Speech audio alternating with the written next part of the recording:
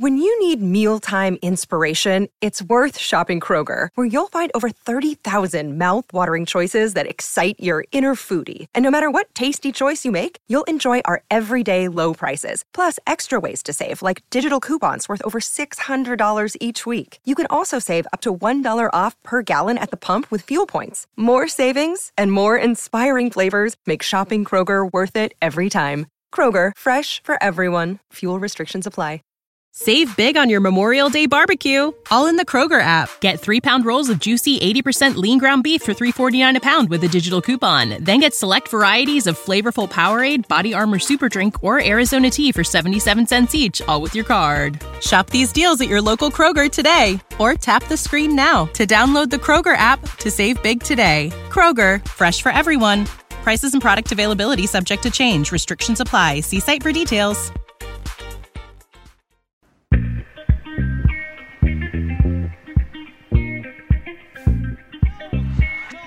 Somebody get a shot up at the buzzer. It's good. Brooks Hall hits it at the buzzer. The Dayton Flyers. Pandemonium in the Dayton Decibel Dungeon. Sanford cracked all the way. This is one of the great college basketball venues in the nation. UD Arena. Dayton Flyers are going to the Elite Eight for the first time in 30 years. Here comes Toppin again.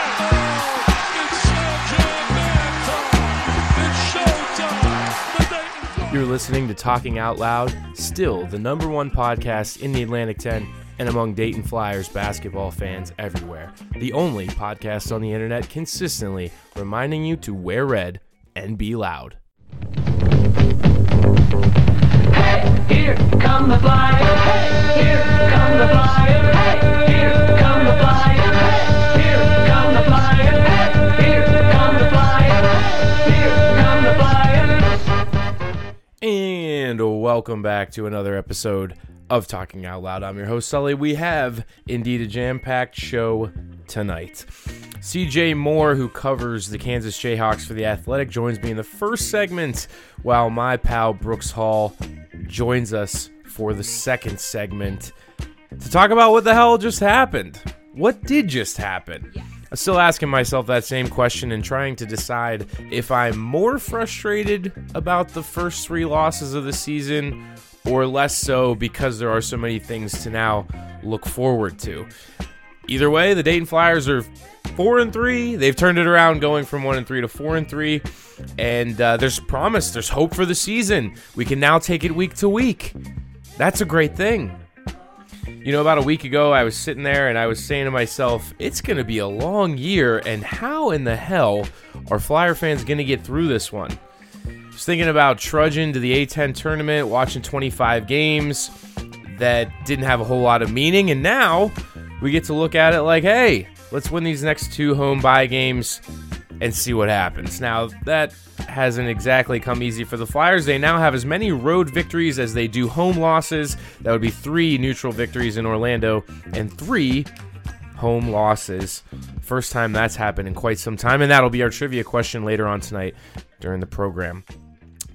First and foremost, want to start tonight before I kick it over to our first segment, just outlining how wrong I was about the trajectory of the Dayton team and how wrong I believe most people were. However, as I have stated on Twitter otherwise, is that if you believe the Dayton Flyers season was going nowhere as of a week ago, that was a completely reasonable thing to do, and you could back that up with factual statistical data. If you were a person who maybe thought the Dayton season was salvageable and that they were turning it on and they were a young team and they were figuring it all out, well, guess what? You are now vindicated. You have your 3-game sample set to point to and say, hey, these Dayton Flyers are heading in the right direction. But whatever the case, the Flyers coming home 4-3 and have completely turned around their season. They are now ranked 107 in the KenPom 1 spot behind Miami, Florida. And I will also outline later on in the show still how much work they have to do to get to that at-large spot, which is a safe distance away, given that they have 3 quad 4 losses. But there's stuff to look forward to, plenty to look forward to, and there's a lot of questions that we get to take into this week and hope that the Flyers can come back home and get things moving in the right direction. Really hoping for a blowout on Wednesday night when Alabama State comes to town, coached by none other than Mo Williams. Before we get to the first segment tonight with CJ Moore, it's a great time to remind you that the podcast tonight and Talking Out Loud as a program this season is brought to you by the Lyons and Reynolds team at Vic Green Realty. If you're looking for a home in the southwestern Ohio region, you have to look no further than Lori Lyons and Trisha Reynolds. Buying a home is stressful, we all know that, so eliminate the hassle and let Lori and Trisha go to work finding your next dream home today.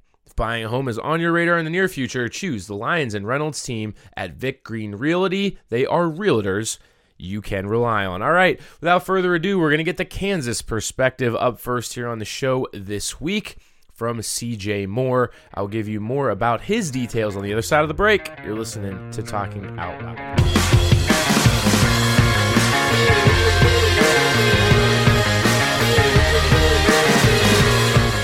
And welcome into Talking Out Loud for a special segment on today's show.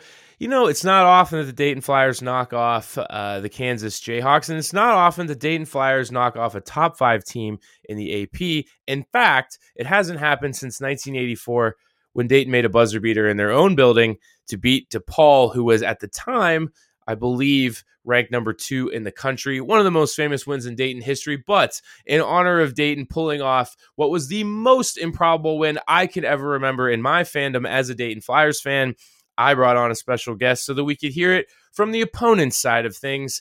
He is at CJ Moore Hoops. He goes by CJ Moore. He is a staff writer for The Athletic and just happens to be a Kansas Jayhawks graduate and writer for the Jayhawks for quite some time now. We welcome him onto the program. CJ, it's great to have you, man. I guess, I should say, how was your weekend? But it wasn't exactly what Kansas fans had in mind, I'm sure. I only root for myself, so I was fine this weekend. But no, it was a heck of a performance by Dayton. I don't think a lot of people saw that coming, especially if you looked at Dayton's results to date before that. But hey, beat a decent Miami team pretty well the day before, and I think kind of got Kansas in a vulnerable spot. And KU got a little comfortable, and can't do that against a good team. And it was a heck of a performance. I mean, no matter the circumstances, to be able to beat a Kansas team that I think is defensively not quite where it should be yet, but offensively is pretty far along, was an impressive performance. Well, before we dig into it, give the Dayton listeners a little background about yourself. What have you been doing? How long you been at The Athletic? Give them a little bit of bio. This is your time. I like having featured guests on. They need to know a little bit about you, all right? Yeah, no problem. I am from Kansas City, went to Kansas, just grew up a basketball diehard. Was the national college basketball writer at Bleacher Report for a number of years, starting in 2012 maybe, and then have been at The Athletic. I think we were just talking off air. I think this will be the 5th season I'm covering for The Athletic. So do a lot of Kansas, do a lot of Midwest stuff, do a lot of Big 12. Kind of bounce around. Kind of am the basketball nerd at The Athletic. So when it comes to film breakdown and stuff, I'm usually the guy doing that. So do a little bit of everything, and interested to see what happens with your Flyers this year. They're an interesting team. Yeah, I think we're all a little bit interested. But yeah, top of the interview, I just need to legitimize you, so that people know I didn't just, pull some schmuck in off the street. You know what you're talking about here. That's the whole purpose of it. I need to frame the conversation to say, hey, we got somebody that actually knows what he's talking about. So I like to tell my listeners, shut up and listen to his opinion. So here we go. Going into the season here with Kansas, what was the expectation? I mean, obviously for you guys, every year it's kind of like, let's figure out how to win the conference. Let's figure out how to get to the Final Four. But you give the listeners some context going into the year. Obviously, you guys are top 5, supposed to be one of the better teams in the country. But what were the expectations going into this season, coming off of what was a weird year for everybody last year? Yeah, KU last season was not your typical Kansas. It was a solid team that really got rolling second half of the Big 12 season, changed its defense a little bit. became a really, really elite defensive team. A big part of that was Marcus Garrett, who no longer is around. He was kind of the heart and soul of that team. And, you look at what they did in the Big 12 second half of the season, they lost, I think they went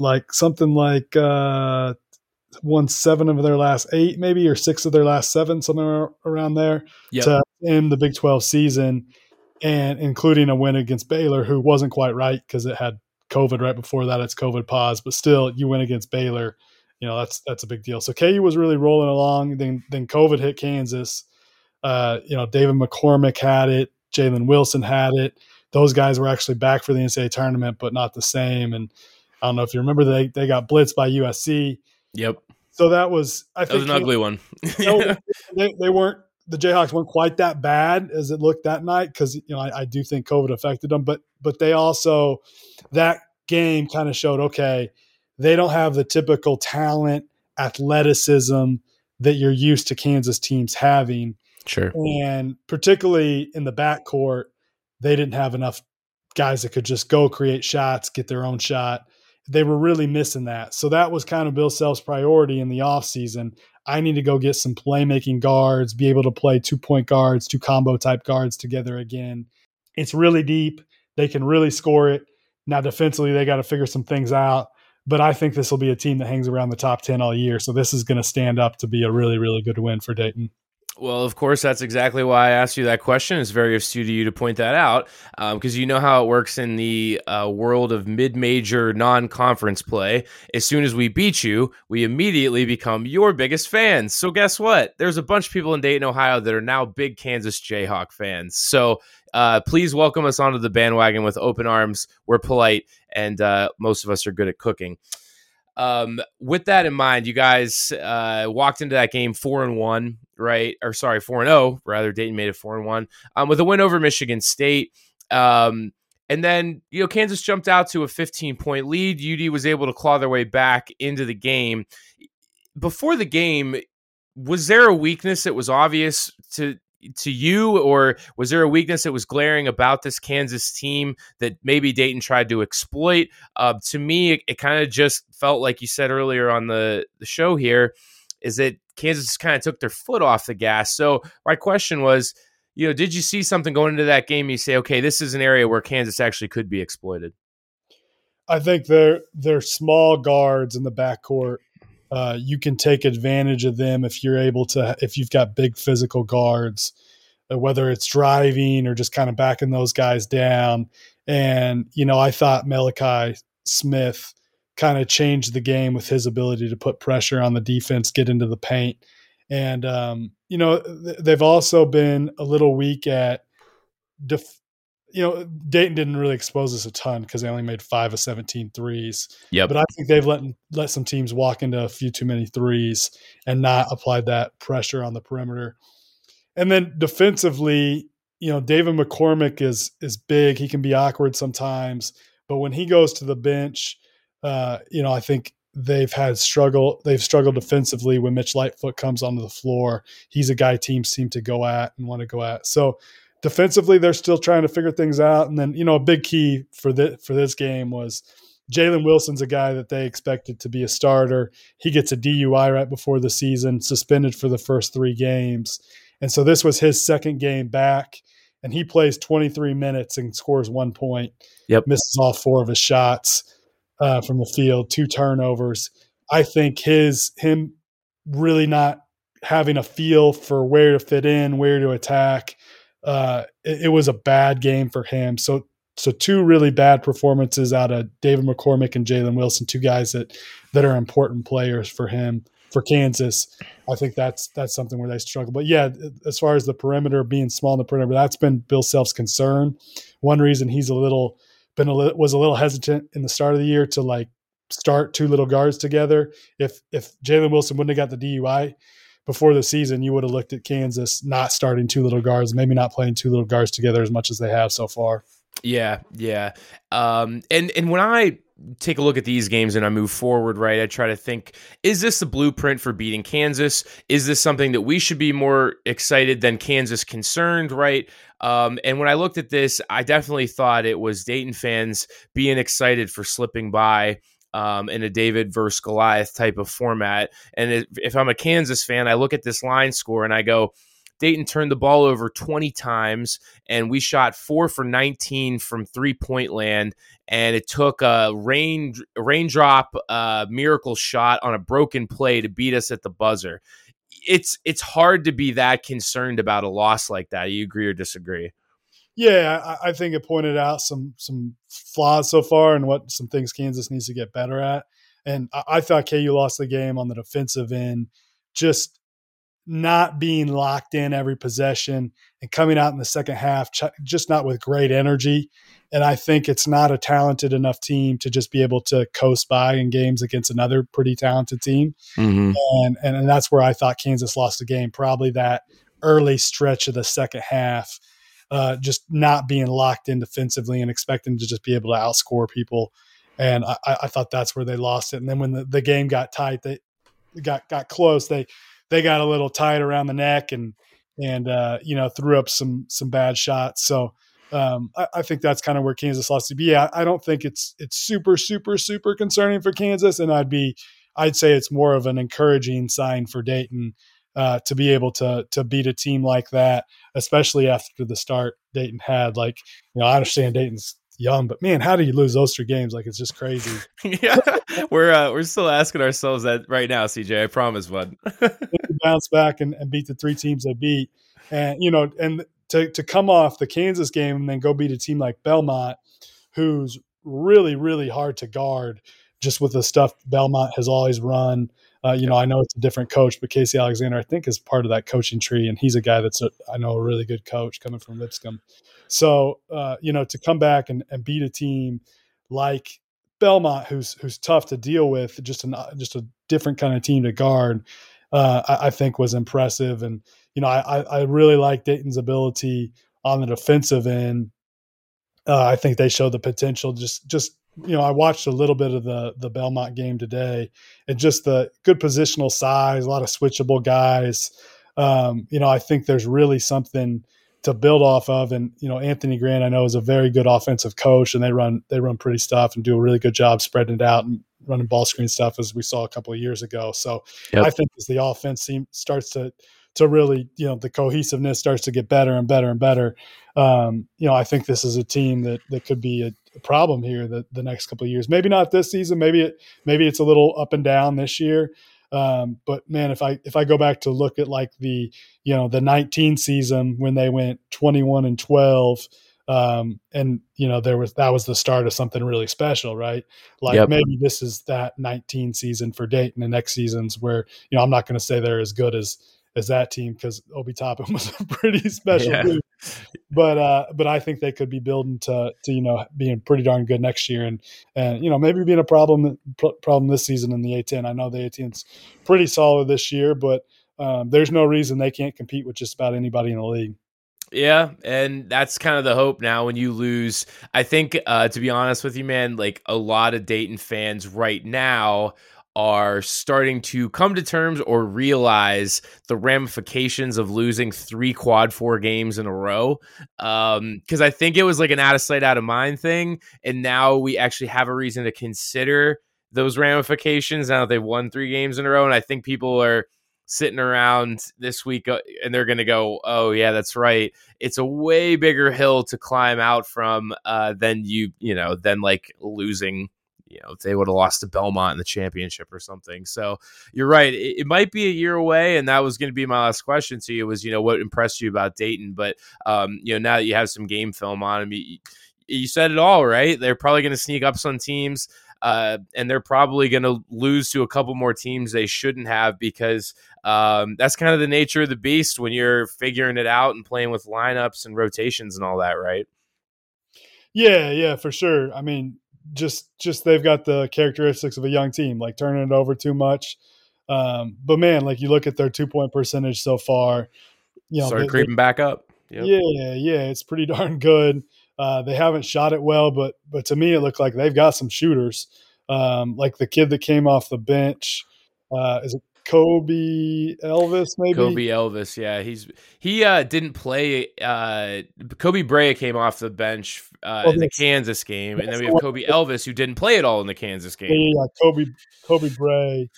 I know they had a shooter off the bench that like I looked at that stroke and it was nice. And forgive me for not knowing the personnel. It's all good, man. Yeah. all I gave you for the prerequisite was the Kansas perspective. So I'll fill in the blanks. That's my job here. Yeah, no worries. But no, I saw some talent that I liked, and it's as I point out on my immediately after, like it's the youngest team in college basketball. So, yeah. like that's the fact that the youngest team in college basketball is beating Miami, Kansas, and Belmont on basically back-to-back days is something for a fan base to get excited about. And, they're going to have a great home court advantage, even though they lost all those games at home. That place is going to be rocking, I'm sure, especially after winning these games. It will indeed, my friend. Virginia Tech comes to town next Sunday, and I get to do this. Is my first plug of the show. There'll be many plugs, but I get to do my live radio show before Virginia Tech comes to town, and they're surely in for it when they come into UD Arena. So, CJ, you've been a great guest, but before I let you go, I give trivia to just about everybody that comes onto my program, and yours is some historical Dayton versus Kansas series trivia. So, if you're a man of a certain age, and me being 31, if you're even around my age, you know that Dayton and Kansas have played 3 times while we've been on the planet. 2009 in the NCAA tournament, they lost to the Cole Aldrich team. He recorded a triple-double in that game, beating Dayton quite handily. They, of course, lost the Maui Invitational to Kansas in the final, the Obi Toppin year, and then the game we just watched this past weekend. But the series is now 2-2. Dayton won the previous meeting, and it was in the postseason. And my trivia question to you is, when did Dayton beat Kansas in their first meeting before 2009? Oh, man. So it's way back, man.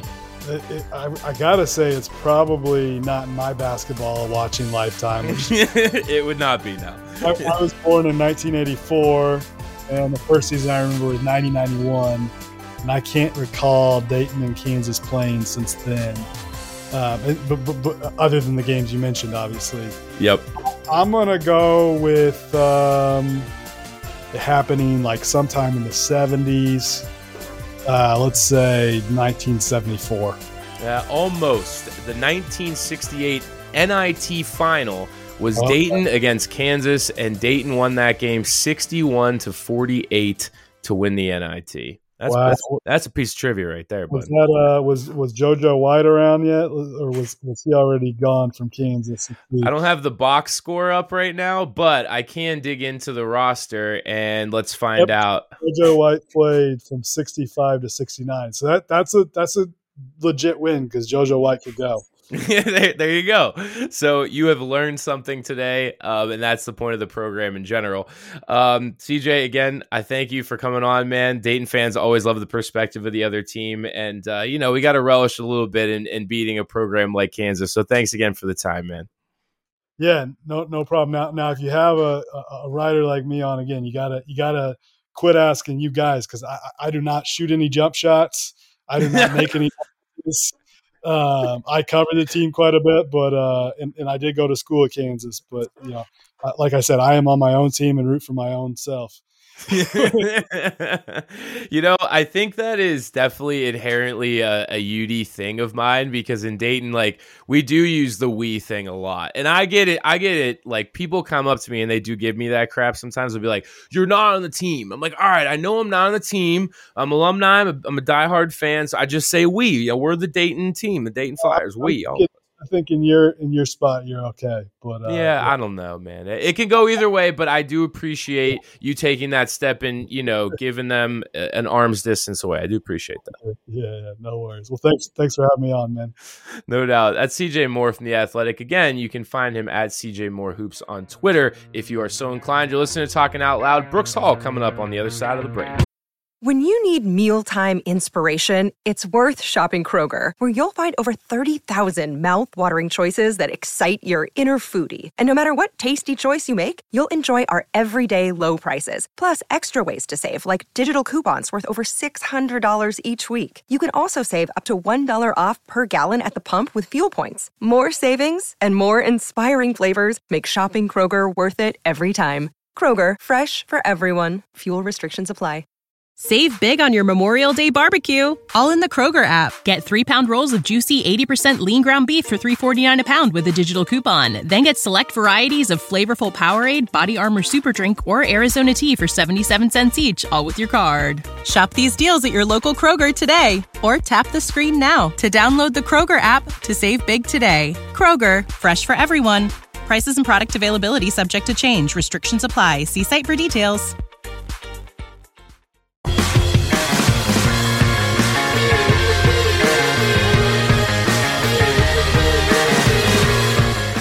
Welcome into the second segment of Talking Out Loud after a joyous weekend, holiday weekend in Orlando. Flyers go 0-3, turning the tables on a 1-3 season, now looking at 4-3. They've climbed up 25 spots in the KenPom ranking. If you're into that sort of thing, I hope you enjoyed the interview we did on the front half of the show with CJ Moore from The Athletic, just giving you the Kansas perspective on what they saw last Friday in Dayton's win over Kansas.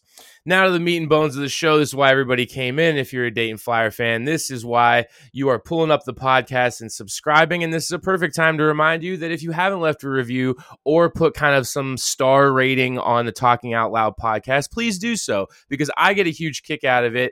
And I do need to give a shout out before I introduce my special guest today.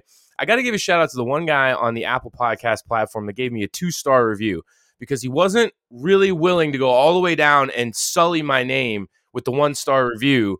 But, you know, he really needed to say how he felt. And so I really appreciate you, sir, being honest, not completely pissing on my grave with the 1-star review and bumping me up to the 2. So I appreciate you out there, sirs. And of course, everybody else that has left a review for this fine podcast that, again, focuses solely on Dayton basketball.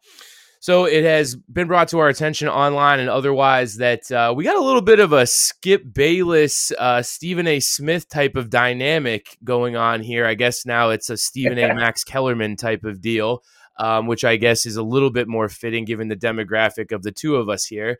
But the online community has spoken, and they have said that Brooks Hall needs to come on the Talking Out Loud show a little bit more so that we can argue about Dayton basketball. So he has returned for his second appearance this season. Brooks, great to have you back on the program. We have plenty to talk about today, my man. Man, you know it. I'm always glad to join you and talk hoops. And that Stephen A., Skip Bayless, Max Kellerman, listen, that's us. And I'm gonna defend my fly. Listen, I know you love them, but we love them differently. That's true. You are hard on them, and I respect it. I'm a glass half full kind of guy, so let's get to it, man. Yeah, and this is exactly where I love to tell listeners the difference between when you've been a player and when you're a fan. And Chip Mikesell came on last, I think like in the spring, and he told me this. And he said, when you instantly go from playing to being a fan, you do kind of have to adjust your mindset a little bit. But with that in mind, I think you know as well as anybody, once you're a player and you've gone through the ups and downs of a season, you have a way different perspective on it, because as the fans, we kind of just take it at face value. And frankly, we can't do anything about it. So all we can do is react and put out our verbiage on how we feel. But you look at it as a player and you go, okay, we'll right these wrongs and move forward. So I guess that kind of leans into why you say, like, I back them a little bit more. But it basically just comes from the fact that you know the work that gets put in over the season to have those ups and downs, right? No, that's exactly right. And you said that so well. And Mike, so he's right. So I'm always going to have a tint of bias coming from being a former Flyer and then, you know, being a radio guy and being close to the program. And I tend to develop relationships with each group. Like I've developed relationships with this group, even though a lot of the faces are new. I'm starting to develop relationships with, you know, guys like Lynn Greer and Weaver, and they're just everybody. They're just all so welcoming. So I got to be honest, when that happens, I'm going to tend to defend them a little bit harder. But Sure. anybody that listens to me or knows me, or I call it how I see it. I mean, when they're not playing well, I'll say they're not playing well. But I am able to, because I'm at the practices and I get the nuances of the game, I can kind of see when things are heading a certain way. And I knew this team, they were going to turn it around. Now, I'm not going to say that I would have predicted they would beat Kansas. Yeah, I called you out on that. I was like, do not come on the show this week and be like, I said they're going to beat Kansas. I was like, I'm not going to allow that. Yeah. You sent me a text, man. You told me I ain't gonna do that. but I did know that they would go down there and play well. And I told Larry Hanskin and we both agreed that I'm not shocked that they did win it. I thought that they would win two or three. Ended up being best case scenario where they were able to win all three, but we'll get into reasons why I say that. But man, I'm really not surprised. Yeah, and we'll back up with that in mind. Flyers went into the Orlando tournament at 1-3, obviously taking 3 horrific losses. And when we talk about the expectations of the season going in, and we talked about why are we so hard on the team after 3 losses? They're a young team. We were quick to point out they're a young team, but they do have guys that have college basketball experience, number one. And number two, the bar was not set all that high. Like, I think in this fan base, there is a certain amount of leeway that comes with being a young team and being a fresh season. But with that in mind, the bar is set incredibly low to expect the team to go out and beat 3 teams or 4 teams in bye games, because that's precisely why you put those bye games in place before you go to Thanksgiving. So it's not necessarily that people were angry with losing 3 games. They were angry with losing 3 games to teams that were beneath Dayton as far as basketball programs go. So setting the stage there, Brooks, for those first 4 games, there were a lot of things going wrong for the Flyers, not the least of which was that their opponents were coming in and they were getting buckets on the inside. Now, UIC and Lowell in the first 2 games, those guys didn't really have big men. They kind of played those small lineups. But then Lipscomb came in, and as well as Austin Peay, and their 2 big men went for 21 and 25 respectively. Austin Peay's big man got 13 points from the charity stripe. And, entry passes were just so easy. The interior defense was soft. That's still something that they have to work on. But in those 4 games, I think that where I was coming from and why I was so concerned about where the program was going was that in previous years, and as well as anybody, Brian Gregory, Archie Miller, those are guys that really won all the games that they were supposed to, save for a couple. I believe when I was going back and running the numbers that Archie Miller lost 2 games that were KenPom 200 plus. BG lost 1, and now AG is up to 10. So the concern at that time, or let's say a week ago, was that not only are we losing games to inferior teams, it's actually happening quite often. When you couple that with the struggles that Grant has had historically in closing out games from a coaching standpoint, those are all the reasons you need tangibly to say, hey, I'm worried about where the trajectory is going for this program. Now, let's back all that up. 4 games in, they were 1-3 going into Orlando. What did you see that the team was really struggling with in that stretch? Well, they were struggling with a few things. They were struggling with rotations, right? Trying to figure out who's going to play how many minutes. And they were also struggling with roles. And that's very important. Who's going to do what? Like Tamani, we all thought he was going to be the guy. We've seen his transition. He has struggled being the guy. What does that look like? Where does he impact the game? Who's going to be our floor general? The point guard, Kobe Elvis. They brought Kobe in to play the 2. Kobe's more of a natural scorer. You kind of saw him do that yesterday. He went quiet for a while. He got a quick start, went quiet, didn't play well, dealing with the injury, started turning the ball over. But once Mally started to kind of take that role as the 1, Kobe was able to play. I won't say yesterday, I'm not looking at the box score, but was able to put the ball in the basket a little bit. I think he ended up with 12 maybe and shot well. Guys trying to figure out where do they fit in this puzzle. Okay. But Sully, I'm going to give you 2 reasons, and I could go for 2 hours explaining the dynamics of this team, but I'm going summarize it in two areas of the reason for struggling and why we saw such a drastic change. Okay, first, I'm going to talk X's and O's real quick. What people need to understand, the transition, and we're talking about them being the youngest team and one of the youngest teams in the country, and I get it. Yes, some guys played last year, and I get all that, but the reality is games played, a lot of these guys have not played a lot of games collegiately, or they have not played them in the role that they're being asked to play them in this year.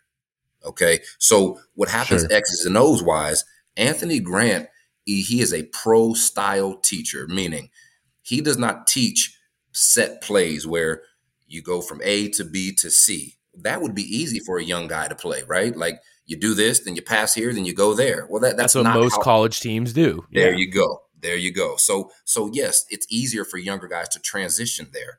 But he teaches pro styles both offensively and defensively to where they're concepts. He teaches concepts, but he expects these guys to make the right reads when things are going on the court, which I love. But the challenge with that is, man, that is hard to do and hard to teach, and that you don't learn it quickly, right? So you're trying to teach Molly and Kobe Elvis, and the list goes on of guys how to play this style and make reads on the court. And for example, Holmes, there's defensive calls to where it's up to Holmes to call out the defense, how they're going to guard ball screens and then what to do. And he's doing this all on the fly. And this is an 18-year-old, 19-year-old kid who's never played at this level, right? So I can go on and on about it, but you get the point. So that is going to take time. So when these other programs come in that are more experienced, we are way more talented than them, but they're more experienced. That's why we saw the close games. Now, what I will admit, I did not think we would lose those games, right? No, Nobody did. Inexcusable. Right. That's not okay. They have to learn how to win those games, but I understand why they were close, okay? The other piece, how did we lose those 3 games and then go down to Orlando to win? Well, guess what? The pressure of being the hunter versus the hunted, okay? People came into Dayton ready to get this signature win on their resume, beating Dayton at home, that Dayton name. These guys, not knowing that these guys they're babies. They don't know what they're doing. So they came in, you've got the pressure of 13,000, the expectation of playing well at Dayton, and you got people that are here trying to knock your head off, and you don't really know what you're doing yet. That all equals 3 bad losses. Now you go down and you play Kansas and you play Miami, and you're the underdog, right? You're playing with house money. There's nothing to lose. Nobody expects you to win anyway. And man, it's easy to play that way. You're playing loose and free. And we said it early on, you're going to see them lose games they shouldn't and win games that'll surprise you. And that's what we saw. Yeah, we definitely saw that. We did say that, I guess, it was probably like 2 months ago. As I was thinking back to my conversation with you and then the one that I had right before we talked when I spoke with Larry, you said the team's going to win some they shouldn't, lose some they shouldn't. I was like, all right, well, I didn't expect it to be like this. It could have been a little bit less so on the extremes. And then Larry said something that, of course, is like so on the nose now. And, of course, he had no idea of knowing how on the nose this would be. But he said that the thrill of this season going in, and, we talked in September, he said the reason people are so excited about this season is the unknown. Like, it's literally so unknown what this team was going to do. And, man, if we haven't seen it in the first 2.5 weeks, 3 weeks of the season now, it really has been a roller coaster. And your point's well taken about the home and away thing. And I think about this all the time because I heard this. I'm a big hockey guy, being from Pittsburgh. It's one of the things that doesn't align very well with the culture in Ohio because people just don't give a crap about hockey one way or the other. But I remember this one quote from guys that were playing in the playoffs. And hockey is generally a game where like the home and away doesn't matter a whole lot. So they asked them about home versus playing on the road. And it's exactly what you said. A lot of guys prefer playing on the road because you're always kind of the hunted, and you kind of have that, like, you're the hunter rather, that you have the chip on your shoulder, right? You go into buildings that are raucous or rooting against you, they're yelling at you. Whereas at home, it's kind of like the quicksand effect where things aren't going well. The fans are going to get on you a little bit. The fans are a little bit more unhappy. Now you're putting more pressure on yourself. Now you're making plays that are sloppy. You're not thinking as much, right? Those kinds of pressures don't exist on the road. And I mean, Did you feel that way when you played, I guess whatever Absolutely. it was 20 years ago? Like, did you kind of feel that same way as well? Oh, absolutely. We love playing on the road. Yeah. We just did. Now we love playing at home, of course, right? Yeah, I mean, it's not saying like I hated playing at home. I'm just saying like Right. you had that mentality. You're like, we're going on the road. These people are 6 inches from our face when we're inbounding the ball. Let's give them something to cheer about. You know what I mean? Well, yeah, it was that kind of that us against the world mentality that you were able to use on the road. Like it's a different motivation you have to find at home, but on Yeah. the road, being able to come together, you've got 20 people on the trip. You've got your team and your managers, your coaches. That's it. And it's literally there's nobody in this gym now. Dayton travels well, so we would typically have some fans on the road, but overall, everybody in this building hates you, and it's easy to just use that as motivation. So yeah, playing on the road. But even this was a neutral site, so I guess you couldn't really use that for this team. But what they used was they had no pressure at all. There's not a single, and I'm exaggerating, but there are not many people that thought they were going to go to Orlando and do well. I mean, you had people that even thought they were going to win a game after what we saw. Right. So come on, man. You're not. So there's no pressure of that. There's no expectations other than the ones you have on yourselves by your coaches, because they all believed. I went to practice. Listen, I went to practice before they left, like the day before they left for Orlando, and that was the best practice I've been to. So if people thought that this team was falling off the rails or that they were going to be I thought the opposite. Yeah, I told Larry that next day or that day after practice. I did, the Coach Grant show. I told Larry, I said, this was the best practice they've had. It was the most intense. And by the way, it wasn't even just the players that were more intense. It was the coaching staff. Yeah. I mean, they were turned up that practice. So you can tell everybody kind of feels a sense of urgency to get things turned around. And man, they turned it around quickly. Yeah, they did. And I always take that kind of stuff with a grain of salt. It has to obviously turn into results. And and you're right. It's good to hear. But when you say that, I go back to kind of how we were criticizing the team last week. And the one thing that I said about the team, and I was very, very honest about this part of it, is that people said, like last year, I think the biggest frustration with the team was towards the end of the year, it kind of felt like they were going through the motions, and they're human. I think everybody understood why there was like a lethargic approach to the season as we went towards the end. It was pretty clear the season really wasn't going to amount to much, right? And I couldn't really fault the guys. So people ask me like, oh, we're starting 1-3. You think it's an effort problem? And I'm like, listen, if there's one thing that I actually do know about this team being 1-3, these guys are not going to quit, and they're 100% effort all the time. Like you saw the effort. It was just misplaced in so many different areas, which is, I guess, where the optimism or where it could start to creep in for guys like yourself to be like, all right, no, hold on. There's certain areas that I think they can improve upon. And once they put it together, they have the effort, they have the energy level to bring it, forward. Because Larry said something at the end of the Austin P game where he's like, they look physically and mentally exhausted. And I was like, I couldn't disagree more. I thought they were always giving effort 100%. It just wasn't effort that was in the right areas. So yeah. We fast forward to, like 1-3, and give me those, like when you were sitting at practice, you told Larry, hey, they're going to win 2 out of 3 in Orlando. I mean, what were you looking at? What was behind you being absolutely having a conviction that they were going to win 2 out of 3 at least? No, that's a great question and a great point. And I don't know that they looked physically tired. I think Larry might have misspoke when he said physically tired. I mean, maybe they did at the end of the game. I wasn't there. I'm just saying. Yeah. Well, maybe, but I think more importantly, mentally exhausted is actually, that's a thing. I mean, when you're getting beat up on mentally and the pressure of not performing well, and you get all that. So the guys were mentally fatigued, but that's understandable. It doesn't mean they're going to quit or not try, but man, it's frustrating, right? But here's what I saw: the biggest difference in practice. This team, you're 100% right. It's not going to be an effort thing. It's going to be an execution thing. It's going to be a focus thing.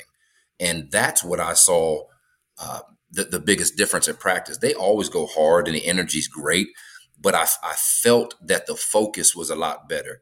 The attention to detail, the every rep was sharp. Well, not every rep. You're never going to have a perfect practice, but the mistakes, they were cutting way down on their mistakes even in practice.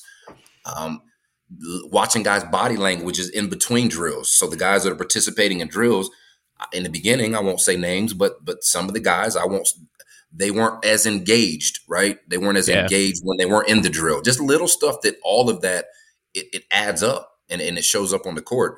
That practice that I saw, everything was good. The body language off the court, I mean, when they weren't in the drills, the effort during the drills as far as execution. And then I'm going to say this. I knew that I don't want to overstate it. I'm not shocked that Malachi has become our leader. And I saw that he had the potential, but at this practice I keep talking about, he was by far the biggest, most vocal leader in that particular practice, which now you fast forward and you see how he played in Orlando. It doesn't surprise me. I mean, he led that practice. His energy has always been good, but now he's being vocal. And we can talk about that in a second, but man, who would have thought that we would be relying on a freshman to kind of get things corrected right away? But man, he showed up right on time. Yeah, and that was one of the things that I started arguing with people about, because obviously the fallback complaint of the team was, oh, they're young. And I'm like, okay, I understand that. But then when you look at the production that they were getting, by the time we got to the Austin Peay game, everybody was like, well, the two most productive guys so far have been their true freshmen. So the youth that they actually brought into the team has been more productive than the guys that have played meaningful college basketball minutes, which kind of made you scratch your head. And that was where I started to kind of lean against the team being so young and this and that. The one thing that definitely showed its head, and it still shows its head now. I mean, I wrote down the 3 areas that the Flyers have to clean up after this 3-game stretch here. The turnovers are the most obvious. The interior defense is number 2. But number 3 is that killer instinct. And that is the biggest thing that comes from youth, right? Is when you have a team down on the mat, you got to keep them there. And you have to keep your foot on the throttle in the last, let's say, the 12-4. Anthony always talks about the 12-4, right? If you can dominate the stretch, that 8-minute stretch from 12-4 in the second half, you're probably going to win the game. And that was something that they really struggled with in those first 4 games, and especially with Austin Peay, was they were up big, and then they just didn't know how to keep the accelerator down to finish those teams off. And that's definitely stuff that I can take a step back and go, okay, that comes with experience. But just like we said, when you're playing teams like that at home, you got to be able to figure out how to gut out those 1 or 2 point wins, because people don't really care in college basketball. It's not a style competition. It's not like football. You got to win by 10. You got to win by 21 if you're at home. As long as you get the win on the resume, it doesn't really matter. So I think now this team at least got some of that experience, but there's still a lot of areas that they got to clean up moving forward, right? I mean, outside of those 3 things, like, you saw the turnovers, you saw how they've been getting gashed in the interior defense. Has there anything else that's kind of stood out to you with the team as far as the things that either they have cleaned up or moving forward that they need to? Well, yeah, and I'll speak to the 3 things you said, and then I'll add another. So, the interior defense, listen, it is what it is. We don't have 6'10", 275 in there to clog the paint up. It is what it is. Yep. It is what it is. So that's going to be something that they'll have to adjust to throughout the entire season. That's not going to be a gap that we feel this year, right? But now, can we get creative and double team and switch and do all the they'll get creative, but that's going to be a struggle all year. But the other 2 things, you talked about turnovers and killer instinct, and I'm glad to hear you saying you understand that, because those are things that are only cured by experience. Game experience, yep. You that's the only way to fix learning how to take care of the basketball at this level, learning how to win close games. Like, it only comes with experience. You can rep it and drill it all you want in practice, but you can't simulate what it's like real time in a real game.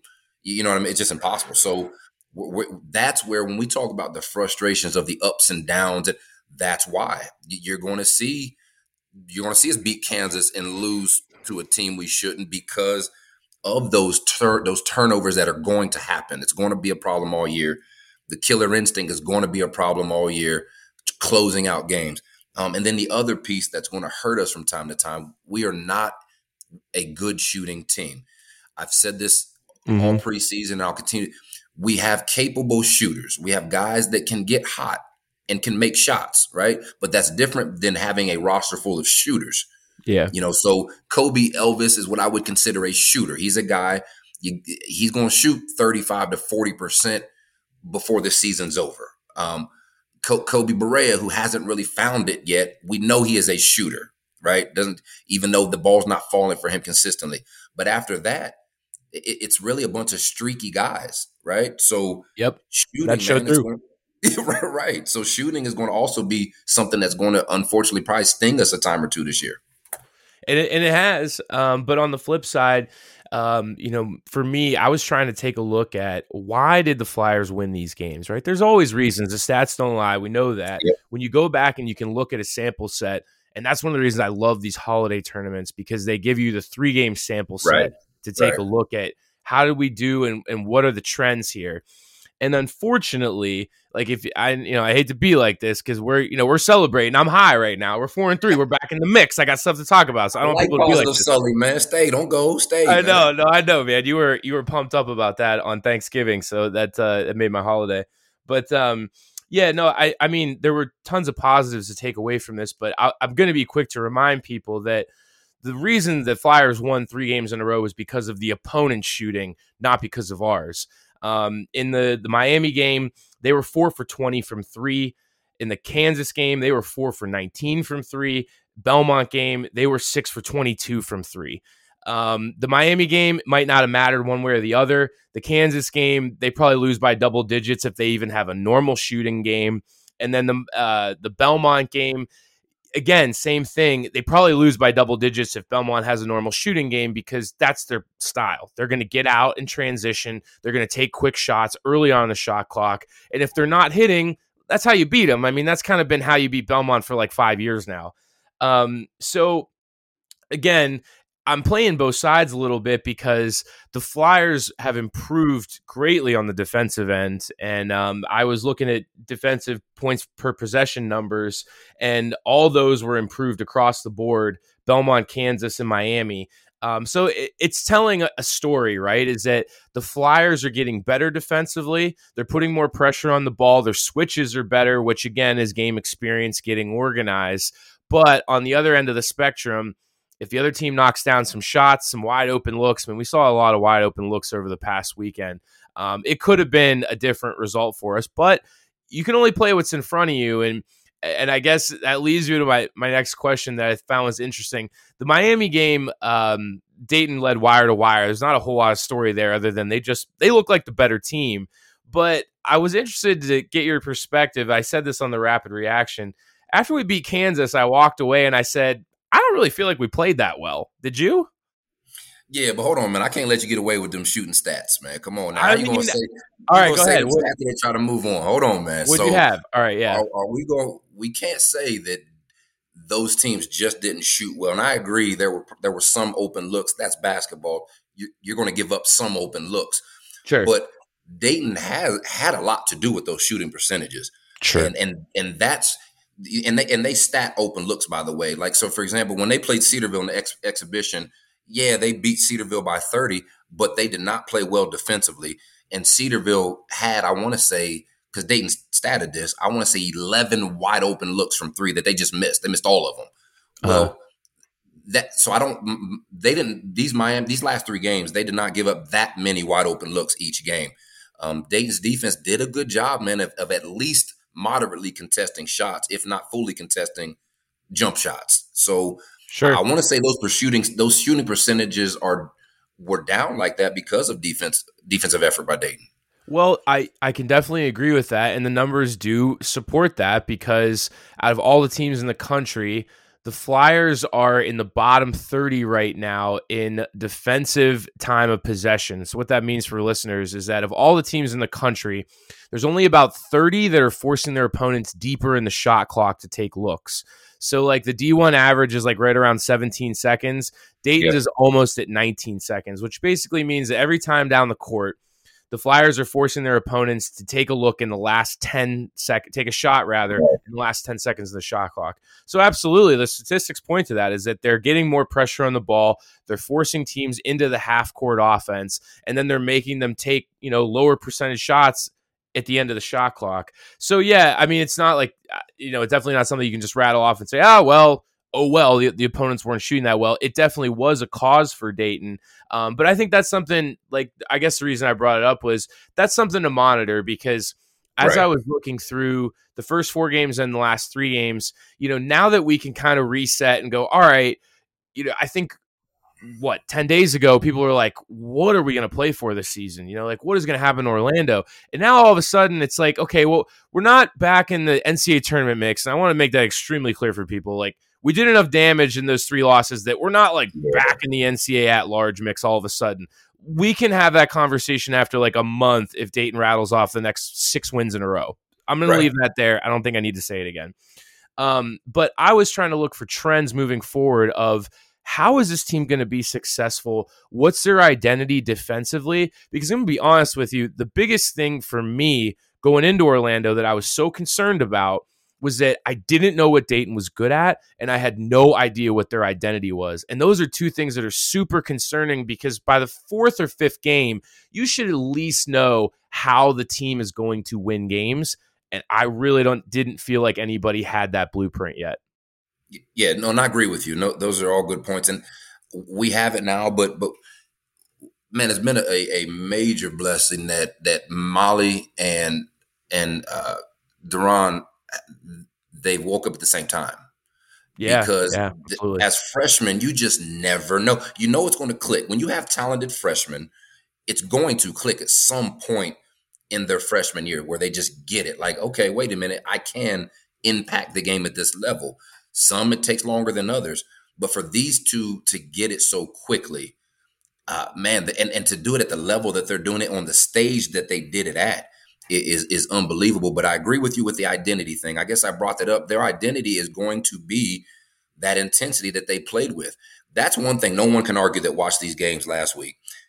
They played with a different type of intensity. It's the intensity that we were begging to see at home when they were losing to those bad teams. And maybe, I don't know what it was. It's probably that on the road where it's just us against the world mentality, but they played together in a way that we had not seen. And so now here's another challenge, though, because I lived it as a player. Mm-hmm. You go on the road, you have these emotional wins. Even 20 years ago when I played, we went to Maui, had big wins, man. We beat number 12 UConn and number 6 Maryland and played really well against number 1 Arizona that time. So we came back feeling ourselves, right? And promptly lost to Marshall. Got humble, bro. Right. So, hey, man, you're coming back to an Alabama State who just does not care what you just did in Orlando. Matter of fact, they see it as an opportunity. So are you still feeling good about yourself and, all the fan, everybody loves you again. And remember, we're talking about young guys who have not been there. So can you handle when everybody's telling you how great you are? And can you stay just as hungry as you were when you sucked for a while? Or now do you think you've arrived and now you have a drop off and lose to an Alabama State at home? Yep. Great segue into my trivia question of the night. And we're finishing up on Talking Out Loud here with Brooks Hall. Thanks for sticking around to the program this week. We'll have another show on Wednesday night. And then next weekend, our very first live show is going to happen from Timothy's Bar and Grill on Brown Street. Come ready. It's going to be great, bro. Let's go. I'm already ready for it. It's going to be awesome. All right, trivia question tonight was, Flyers have lost 3 home games in the non-conference already. I'd like to think we got 4 home games left in the non-conference. We won't have to talk about this again. But when was the last season the Dayton Flyers lost 3 non-conference games at home? The last time, wow. It's been a while. That's what I'll say. I was going, man. I'm back in the early when I come to 99. I'm gonna say 94. I have bad news, Brooks Hall. It was your team in 2001. Don't do that. I don't believe it. Lies. Prove it. Prove that. Oh man, I was cracking up. Because I was kind of curious myself. There was Jabla put it in the paper. Whatnot, like, they haven't lost 3 consecutive games in a while, and so I'm going back, I'm like, I wonder when the last time we lost 3 home games in the non-con. And you're right, you guys came back from Maui, lost to Cincinnati at home, and then lost to Marshall at home, and what's the other one? And then a couple of weeks later, you guys lost to Old Dominion. That was OP's revenge game, bro, and dropped it. Wait, at whoa, home. whoa, whoa, whoa, whoa, whoa, whoa! No, we beat Old Dominion on the road. Did we lose to them? Did they come here and beat us? Yeah, 2000. So it's been December of 2000, 81-76 final at UD Arena. Ah, man, I don't believe you. I got to look that up. some of you have to block out of your memory, dude. Right. And I love going down these rabbit holes because the coach of Old Dominion that year was Jeff Capel, who took over for Oliver Purnell when he left to go take over Dayton. Oh wow, yeah. Well, so I do. It makes. I believe you because OP cried when we beat Old Dominion at Old Dominion my senior year. Like then he got soft. Let him come to the arena.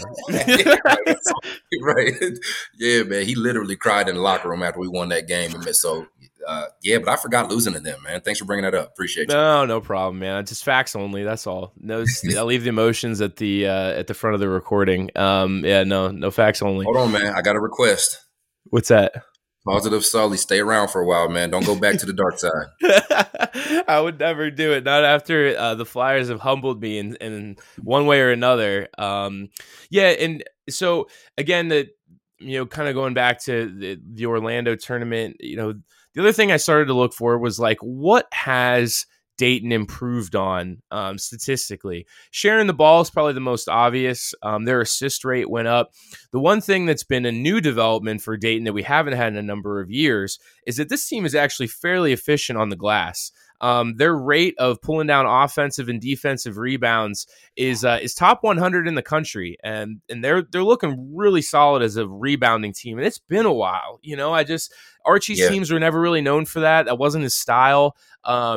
BG's teams were really hard defensively, but he never really had a ton of great offensive rebounding teams. So it's, those are things that are great to see. But the other thing, and this was the most concerning thing that I brought up a couple of times, was that the 2-point percentage, how efficient the Flyers were around the basket and in the mid-range, that was way lower than Grant is used to. And if there's one thing you can count on from a Dayton team under Anthony Grant, it's that they're going to shoot 55 to 60% from 2-point land. And if you recall, in the 2020 season, Dayton was number 1 in the country. They were almost 60% from 2-point land. In case you were wondering, for a benchmark, the national average in 2-point percentage in the country is about 49%. So AG teams are like standard 7-8% above the national average in 2-point percentage. And that was one of the reasons that they got run out of the gym by Lipscomb and then struggled with UMass Lowell and Austin, not so much Austin Peay, but UMass Lowell, was that they were missing a lot of buckets or a lot of basket or shots around the basket. And their 2-point percentage was a lot lower than we've become accustomed to. So those are things that they got turned around. And, whether you want to chalk it up to experience, guys getting floor time, I don't know. But that was something that had to turn around immediately. And it did. And look, it kind of turned around their offense, right? They're more efficient just because of that. Yeah. And guys are missing layups that there's no way they're going to go all season. I mean, Tamani can't finish to save his life. And he still, you look at his number. Here's what's crazy. We expected him to be the next best, right? And he is going to be crazy good here.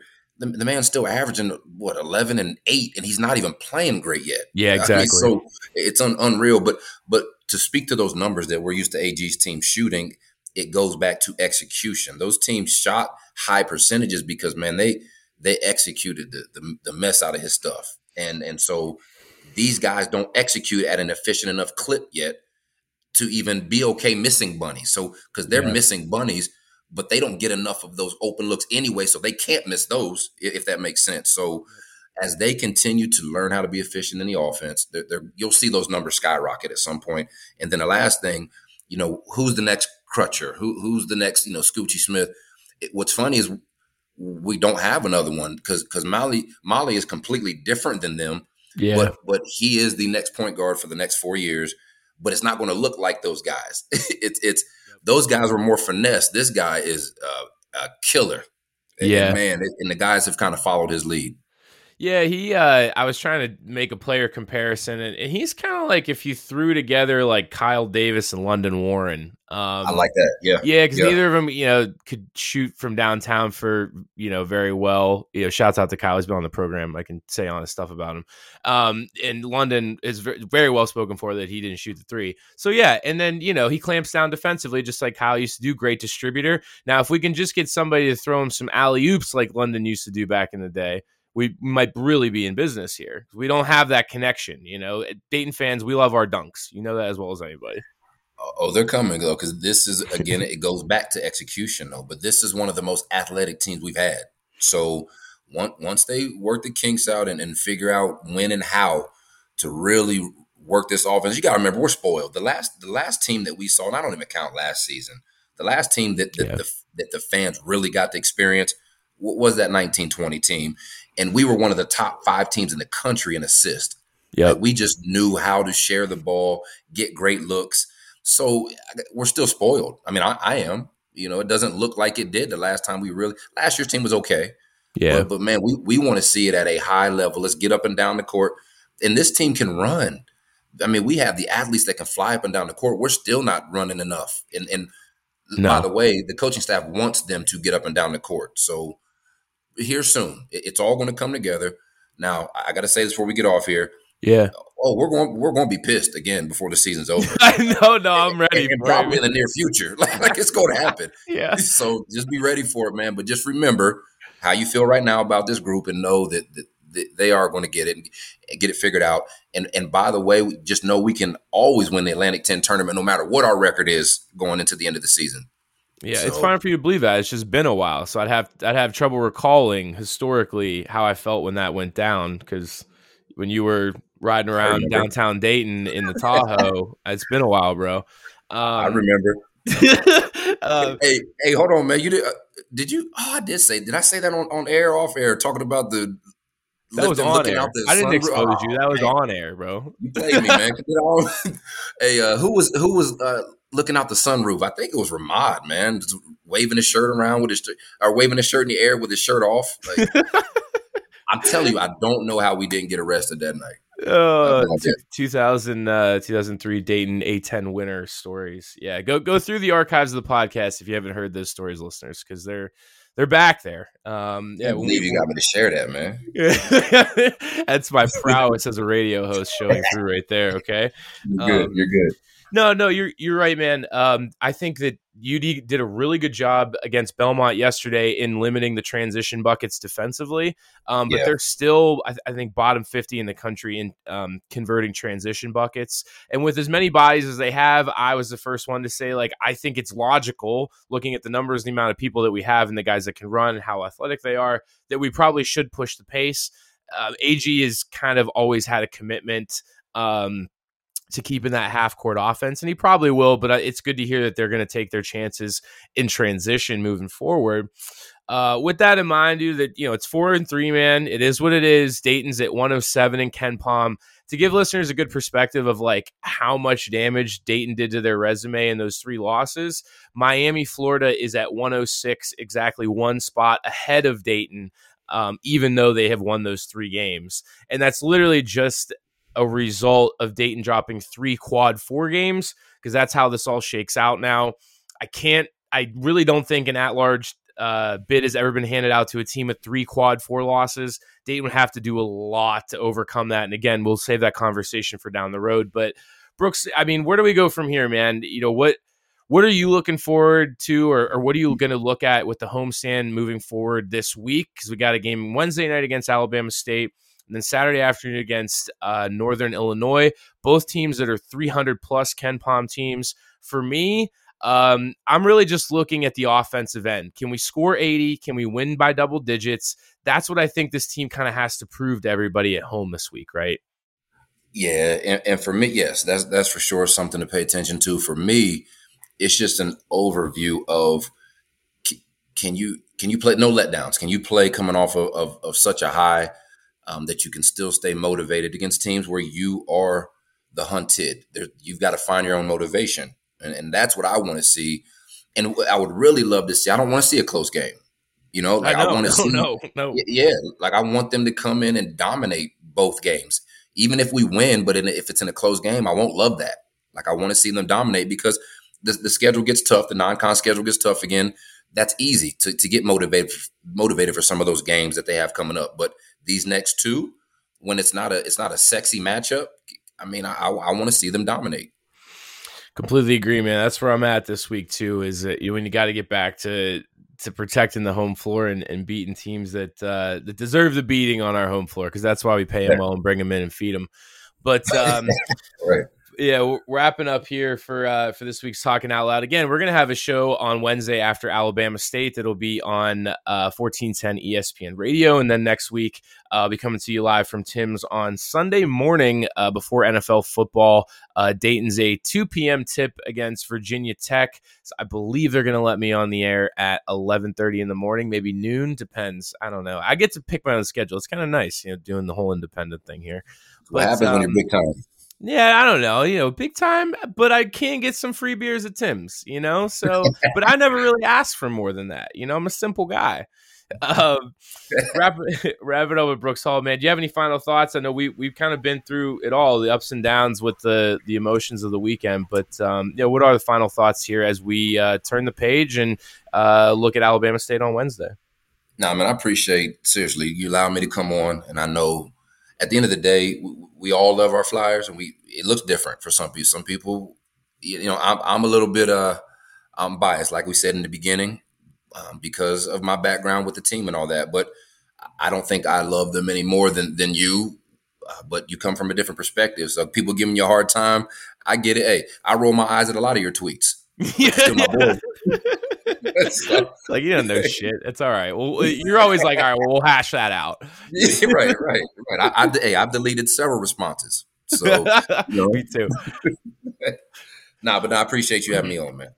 Yeah, it's always fun to do it, man. And I never really claimed to be anything else, like when the game's over, sometimes I'm really hot. But the cooler heads always prevail. And like I said, if everybody gets to be right this week, if you thought Dayton stunk, you certainly had all the evidence to prove that they stunk. If you believed them the whole time, now you have all the evidence in the world to prove that point of view as well. So everybody gets to be right, but we get to turn the page. We get to have more completely rational conversations as the Flyer season moves forward, and that's all we can ask for anyways. Like we've said a million times, I love just talking about it with people, and a lot of people have different perspectives than me on stuff. What I do not like to tolerate is just people who have zero context and just jump in to say any old thing, because I generally speaking know what I'm talking about. So that's kind of where I draw the line, right? Like, I just don't like stupidity, man. That's right. Exactly where I draw that line. That's all I'm saying. Got you, man. I got you. Hey, hold on. I need you to lighten up on AG. He's the man for the job. Quit coming for AG's neck, man. That's the other thing. Apparently, a lot of people online seem to think that I have asked for him to be fired, and it couldn't be further from the truth. There is never online, publicly or otherwise, have I ever said, I hope the man gets fired. I said here on this program when we talked that he was the right man for the job. I just had certain questions, and, those questions were legitimate. Now, maybe a little bit less legitimate. Hey, I love it, man. It made you look so bad, though. I'm going to be honest. You're my guy. I know. I love it because let's keep it real. I did not see you ask for him to be fired, but you were going at him tough. So right on cue, he beats the number 4 team in the country. I loved it. Yeah, a lot more people loved it too. Yeah, you're right. I mean, sure. Like, did it make everything I said before that look illegitimate? Absolutely. Right. But that's what I said to people is okay, I understand you want to give me my shots. Go ahead, I'm ready for them. That's why I have the show. But when you lose 3 200 KenPom games, man, I get it. That's just where I was at that time. And like I said, I think we outlined on the program today, at least where those concerns were, but it's cool now. We get to turn the page. We get to watch new basketball on Wednesday. We do. And the last thing I'll say, I will give him props because it was something it just came to me. So when I did the AG show with Larry last week, one of the questions I asked him, I know the system he runs. I spoke on it earlier today where it's that pro style, it's concepts, a lot of teaching. It's hard. And I asked him, I said, hey, are the guys where you thought they would be in terms of grasping the concepts. And he said that was a great question, but his response was that they're not all of them are where they were hoping they would be. So what they've done, they've kind of changed some things. And I don't want to say dumb it down because, that's a disrespectful term, but what they've done is they've made it a little bit easier for the young guys to, I guess, simplify. They've simplified it.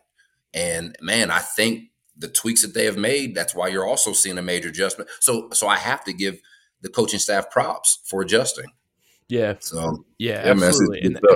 But again, that's what we were calling for. Like I was sitting here saying, I think we have the right staff in place, but here's the areas where we're weak. Here's where we get exposed. Here's where we need to make adjustments. And, could I figure out how to be more delicate with that language? Of course, I'm a wordsmith. All right. So I'll take that to the workshop. We'll work on it. We'll move forward. How about that? All right. Man, be you. People are listening. I'm not calling for change. I just gonna call you out when you're wrong. That's all. Yeah, that's true. But hey, I had a whole last year that was miserable because I was like, I think this team's given up and they stink. And then that's kind of what happened. They just they faded out into the darkness, and that was that. So I don't need to be right. I don't need to do I told you so. Some people do. I don't. I just try to look at the picture, tell you how I feel about it, and give you reality here on a radio program, and that's what we do. So we ran along because there was plenty to say, but the Flyers are 4-3, and they're heading back home for a Wednesday night tilt against Mo Williams' Alabama State Hornets. You gonna say hi to Mo Williams? Now he's gonna be in Dayton. You gonna say hey? Nah, man, I ain't. I'm busy. Yeah. It'll be I might try to reach out to him, and I'm gonna head to practice tomorrow. Stay in touch. Go tell the guys I'm proud of them, man, and hopefully now I'm going to tell them I'm proud of them, but I'm also watching for what we talked about to see if there's any letdown even in practice. And I'll text you so they let you know if I'm concerned or not about the game. All right. Well, we'll keep that on the DL, and then it'll surface on podcasts down the road. So for Brooks Hall, I'm Sully. We ran long because, again, there was a lot to say. Join us again Thursday after the Alabama State game. This is Talking Out Loud. There's 2 rules. You wear red and be loud. The faces all around me, they don't smile, they just crack.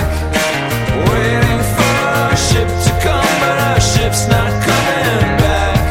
We do our time like pennies in a jar. What are we saving for?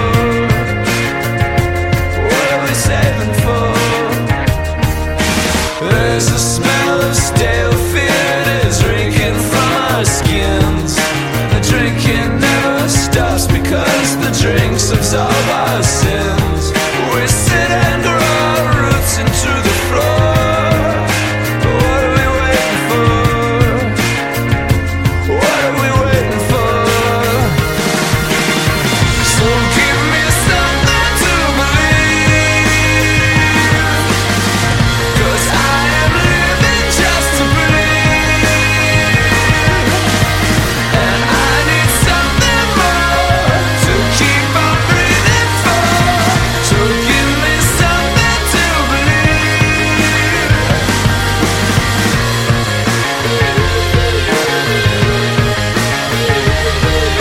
Something's always coming, you can hear it in the ground. It swells into the air with the rising sound. Another comes but shakes the boards and rattles all the doors. What are we waiting for? What are we waiting for? So give me something to believe, 'cause I am living just to believe, and I need something more to keep on breathing for. So give me something to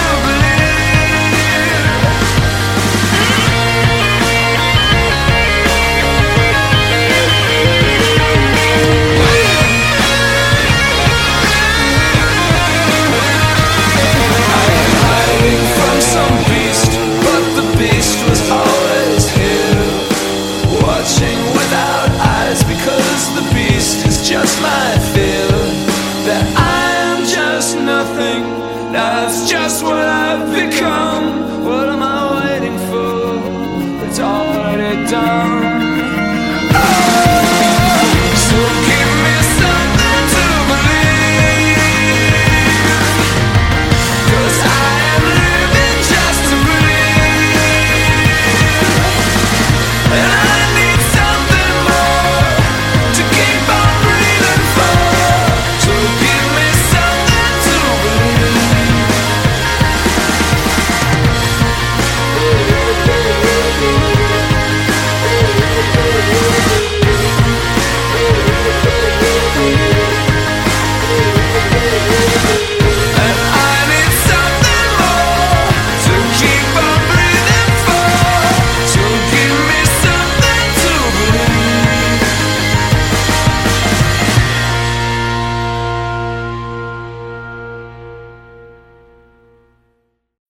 When you need mealtime inspiration, it's worth shopping Kroger, where you'll find over 30,000 mouth-watering choices that excite your inner foodie. And no matter what tasty choice you make, you'll enjoy our everyday low prices, plus extra ways to save, like digital coupons worth over $600 each week. You can also save up to $1 off per gallon at the pump with fuel points. More savings and more inspiring flavors make shopping Kroger worth it every time. Kroger, fresh for everyone. Fuel restrictions apply.